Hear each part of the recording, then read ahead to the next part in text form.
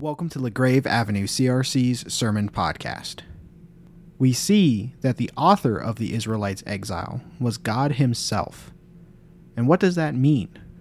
Well, the exile offered time to gather, to study, to be one people in a new land, realizing that God cares for even those who weren't Jewish. What does that mean for us in our exile? You're listening to The Plans I Have for You by Reverend Peter Yonker. My Bible reading this morning is the book of Isaiah. I'm only slightly exaggerating when I say that, and Christy kind of alluded to that. We are in this is the last of our exile sermons, sermons where we look at the exile texts written during exiles, or texts written to exiles when Israel went into Babylon.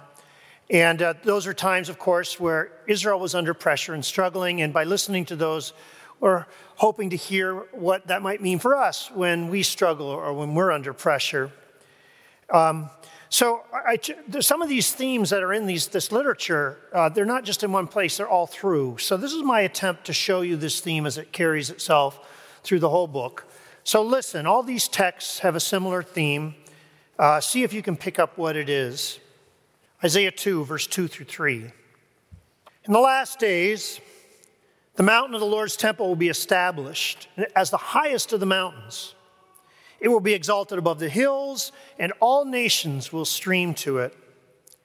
Many peoples will come and say, "Come, let us go up to the mountain of the Lord, to the temple of the God of Jacob. He will teach us his ways, so that we may walk in his paths. The law will go out from Zion, the word of the Lord from Jerusalem." Isaiah 42, verses 5 through 7. This is what God the Lord says, the creator of the heavens, who stretched them out, who spreads out the earth and all that springs from it, who gives breath to its peoples, who gives life to those who walk on it. I, the Lord, have called you in righteousness. I will take hold of your hand. I will keep you and make you to be a covenant for the people and a light for the Gentiles, to open the eyes that are blind, to free captives from prison, and to release from the dungeon those who sit in darkness. Isaiah 45, 22 to 24. Turn to me and be saved, all you ends of the earth, for I am God and there is no other. By myself I have sworn, my mouth has uttered in all integrity a word that will not be revoked. Before me, every knee will bow. By me, every tongue will swear. They will say of me, in the Lord alone are deliverance and strength. Isaiah 55, verses 3 to 5. Give ear and come to me. Listen that you may live.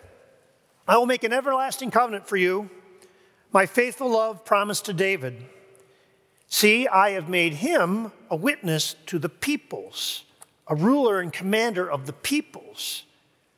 Surely you will summon nations you know not, and nations you do not know will come running to you, because of the Lord your God, the Holy One of Israel, for he has endowed you with splendor. And finally, Isaiah 56, verse 3 to 5. Let no foreigner who is bound to the Lord say, "The Lord will surely exclude me from his people." Let no eunuch complain, "I'm only a dry tree."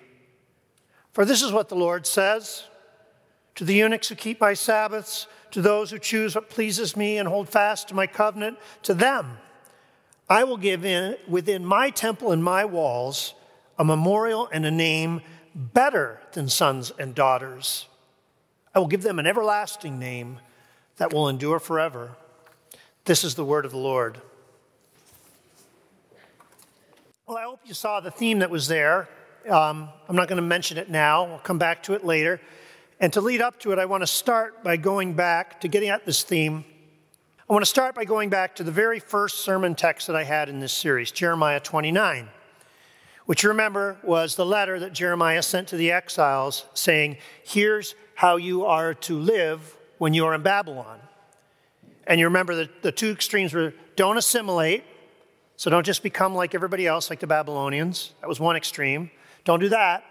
And don't become sectarian. Don't fearfully separate yourselves from all the Babylonians. Instead, pray for the welfare of the city. Get engaged in the city, but do it keeping your identity as the people of God. That was clearly the main point of that passage. But if you're paying attention, as I was reading it, there was one theme in that passage, a very difficult theme, a hard theme, that I shamelessly dodged. I did not address it, but it's in there. And I'm going to address it today because it leads us to this larger theme that goes through the exile literature. I'm going to read just a few verses from Jeremiah 29 again. And as I do it, listen and tell me, answer this question. Who was it who carried the Jews, the people of Jerusalem, into exile? Who did it? This is what the Lord Almighty, the God of Israel, says to all those I carried into exile from Jerusalem to Babylon. Build houses and settle down, and then he goes into the instructions about how to engage the city. And then I'm going to skip ahead to verse 11. For I know the plans I have for you, declares the Lord, plans to prosper you and not to harm you, plans to give you hope and a future. I will gather you from all the nations and places where I have banished you, declares the Lord, and I will bring you back to the place from which I carried you into exile. So who was it who caused the exile? Who was it that carried Israel, carried the people of Jerusalem into exile? Very clear here, the Lord says, it was me. I did it. It was my plan, my will. That's a hard word. Must have been a terrible hard word for the people who were in exile. To think of all the horrific things they've been through and then to have God say, that was me. That was part of my plan. It's still a hard word for any of us who are going through something that makes us feel like we are in exile, who are going through some terrible thing in our lives, who have that sort of feeling that we are isolated and pushed apart and struggling, to have God say, this is me. This is part of my plan. And this isn't the only place where God says something like this to the exiles. He says the same thing all throughout the book of Isaiah. There is in the book of Isaiah, for lack of a better word, a strong predestinarian emphasis. God's plan is asserted, and it says, before things spring into being, I tell you, because I am in control of this world. Isaiah 40, a passage we love to read around Advent, says this, you'll remember, comfort, comfort my people. Declare to Jerusalem that her hard service is over. The exile is over, because she has received from the Lord's hand, double for all her sins. This is me. I'm in this. This is part of my plan, says the Lord, clearly in the exile literature. Now, this takes nuanced understanding. Because exile was a terrible thing, and there were things that the Babylonians did to the people of Jerusalem that were unspeakable and were evil and chaotic. And God did not want those things, and God does not desire those things. Those things are evil. And in other places in Scripture, God makes it clear that he will punish Babylon for those evil things. But the word here is that somehow God says, in the middle of all that, in spite of that evil that they did, doesn't come from God, in spite of the evil that they did, I'm in the midst of this. And I'm working all these things towards good. I want to consider that together today as we think about exile and struggle in our own lives. We can look at what happened to the Israelites in Babylon, and in Scripture it gives us a pretty idea. God basically says, this is my plan. This is what I was doing. This is the good that I was working for. We can look at Israel and we can name it. That's harder to do in our lives. I want to be hesitant to say too much too soon. To declare God's purposes in the minute the stuff is happening, you got to be so careful about that. But I want to at least begin to explore what God might be doing in our exile by watching Israel's. As I see what Scripture says about what God was doing in their exile, I see two things that he was doing for them. One of them has to do with depth. When you read the exile literature, it's very clear that the reason Israel is sent into exile in the first place is because of their sin. They were not serious about their faith. They were half-hearted. They were complacent. They were going through the motions. They were doing the things, offering the sacrifices, going to the festivals, but their heart wasn't in it. They didn't seek justice. They didn't seek righteousness. It was all just a big show. And if you read Isaiah 3, 1 through 5, you see the things that they were concerned about. You see the things that their hearts were aimed towards. And it was their own prosperity, pleasures, adding house to house, Isaiah 3, drinking, just generally indulging their appetites and going through the motions with the rest of the stuff.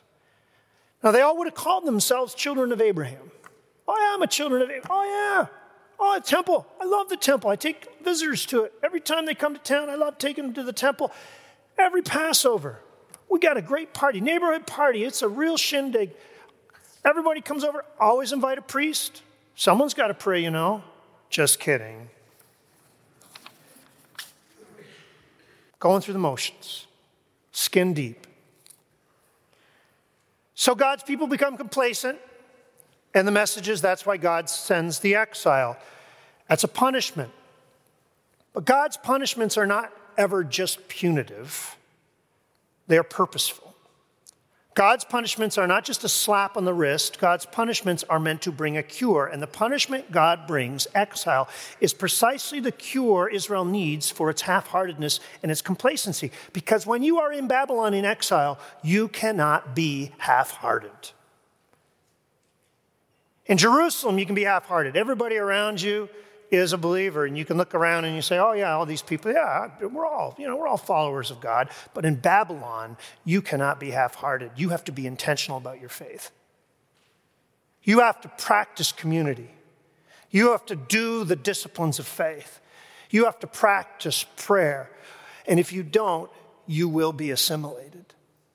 Exile is no place for half-heartedness if you want to maintain your identity as a people of God. And that's precisely what you see as a matter of history that happens during the exile. During the exile, new practices are developed that solidify their identity as people of God. Synagogue practice starts during the exile. They learn this new discipline of worship and gathering together that keeps their identity. The gathering and maintaining of Scripture happens in exile. Of course, they knew Scripture before, but during exile, they really had to hold on to it. So they brought it together and they wrote it down and they memorized it and dedicated themselves to it. And so both the Scripture and the practice of synagogue are things that pave the way for future generations, including us. So exile wasn't just punishment. It was a school for growth. When it comes to the pressures that the modern church faces and the pressures that you as individuals face, again, I don't want to be too quick to say exactly what God is doing with you. But maybe He's in the midst of this to make us deeper. I remember when I first came to Grand Rapids from my hometown, Kingston, Ontario, which is a much more secular place than Grand Rapids, Michigan. When I came here and I started going to Calvin College, as it was called then, and I started meeting people from Holland and Grand Rapids and Hudsonville, and they would say to me, oh, you know what? I don't know anybody who's not a Christian. Every single person I know in my life is not a Christian. And I would say, oh, come on. That's not possible. Because where I was from, that was absolutely not possible. When I went to a public school, and if I met anyone, no matter what if they were Catholic, if they were Baptist, I didn't check if they knew tulip or not. I was just so glad that there was someone who was serious about their faith. And if they were serious, I saw them as a brother and a sister. That was a big deal to me. It was impossible for me to imagine a place where everybody you knew was a Christian. But after living here for a few years, yeah, that's possible. And some of that was wonderful. It's really great to be with people who are like you.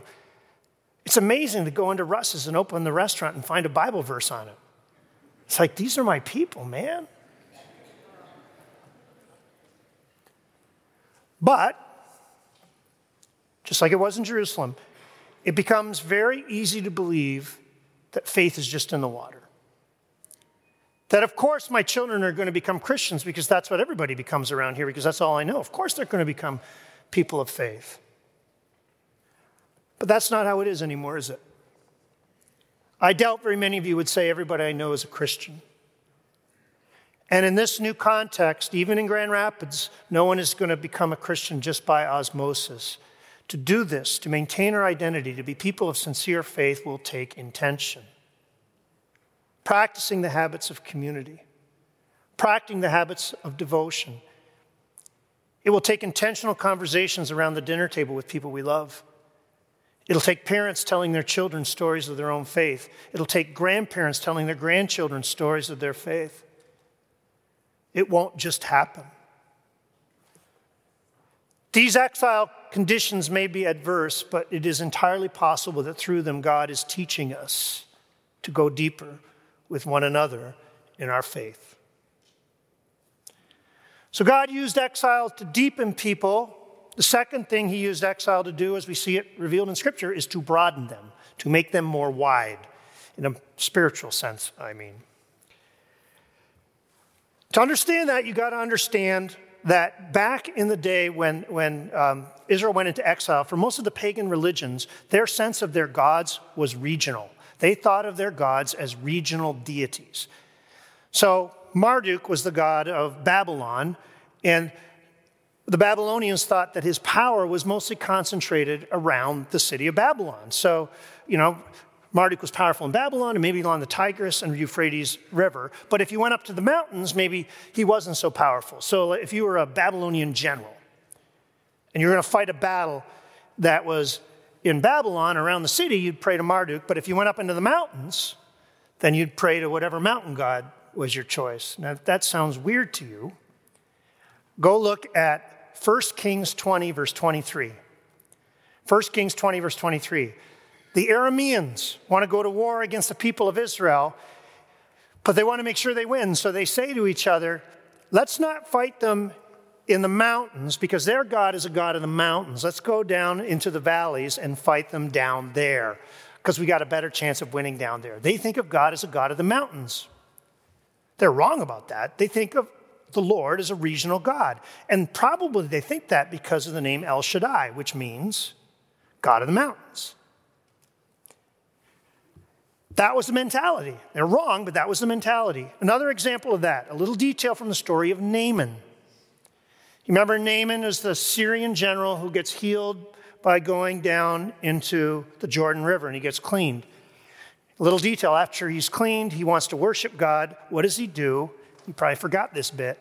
He takes 2 wagon loads of dirt from Israel back to Syria. Why does he do that? Because he has that mentality that God is a regional God. And he thinks, I need the dirt, I need the region in order to be able to worship. Now again, he's utterly wrong about that, but that's the mindset.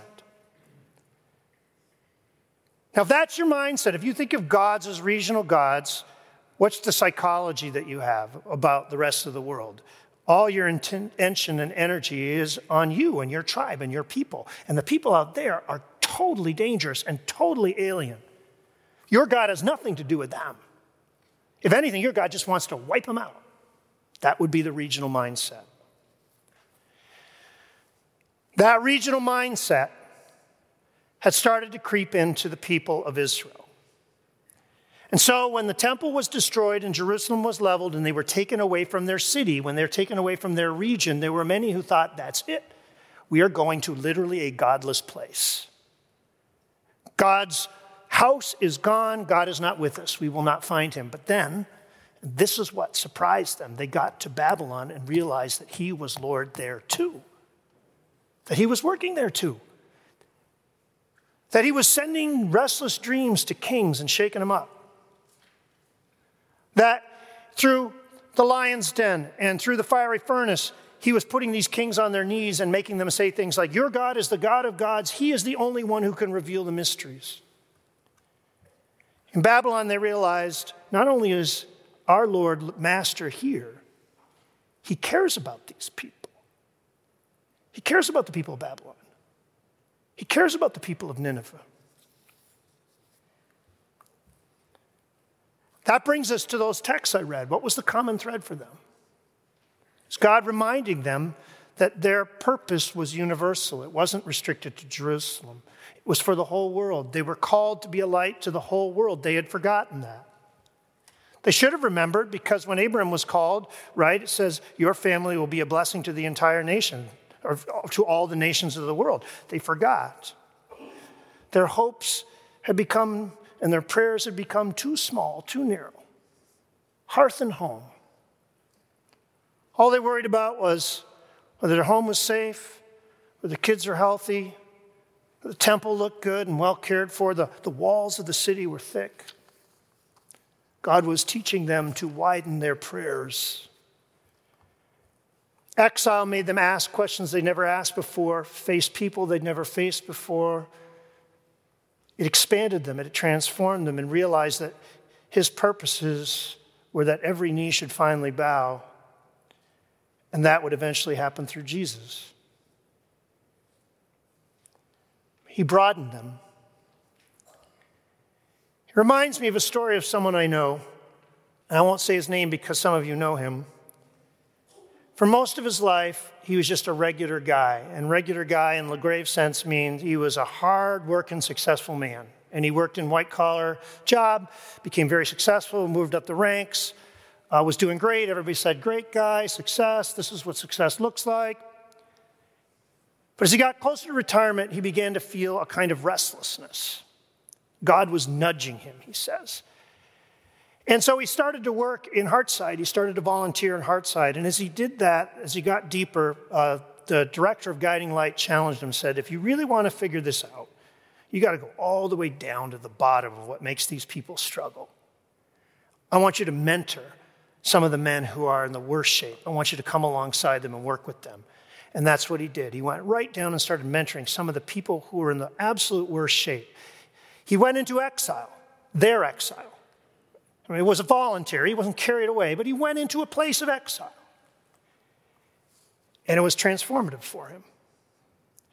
He thought, when he went there, that it was all going to be downhill from him, right? He was a success guy, so he was going to transform them. What he found is that it went both ways, and he was transformed. He was changed in the way that he looked at things. He thought, because he was success, that he was some up here, and these guys, well, they were way down here. What he found, like, wow, these guys are smart and sensitive. They're as smart as me. The only thing that separates us is an accident of mental illness or something where they tripped into addiction or abuse. We are not like this. We are this close together. And they would do Bible studies together, and he would realize that they were brothers and grace was flowing. And so now, when he gets up in the morning, instead of focusing on what do I need to do to be a success today, his 3 watchwords are humility, gratitude, and giving. God widened the stakes of his tent. I know there are many of you who are going through terrible things right now. And I don't pretend to be able to say to you, that's what God is doing in your life. This is what's happening. There are words of lament in Scripture to give voice to your pain. But even as you express those laments, I want to say to you, the potter has not forgotten about you. You're still in the potter's hands. Whether you're on the wheel or whether you're in the kiln, he has a plan for you. Plans to prosper you and not to harm you. Plans to give you hope in a future. Amen. Lord God, we thank you for your word. We thank you for its complexity, Lord. It's such a complex book. But it meets us in our complexity and in our difficulty. We thank you for that one word that stands in the middle of it all, Jesus Christ our Lord. His cross, where he comes down into our exile and his resurrection, which gives us everlasting hope that we will get out of it. Lord, let us be people of the cross this week as we go out into the world full of hope and love. Amen. Thank you for listening to LaGrave Avenue CRC's Sermon Podcast.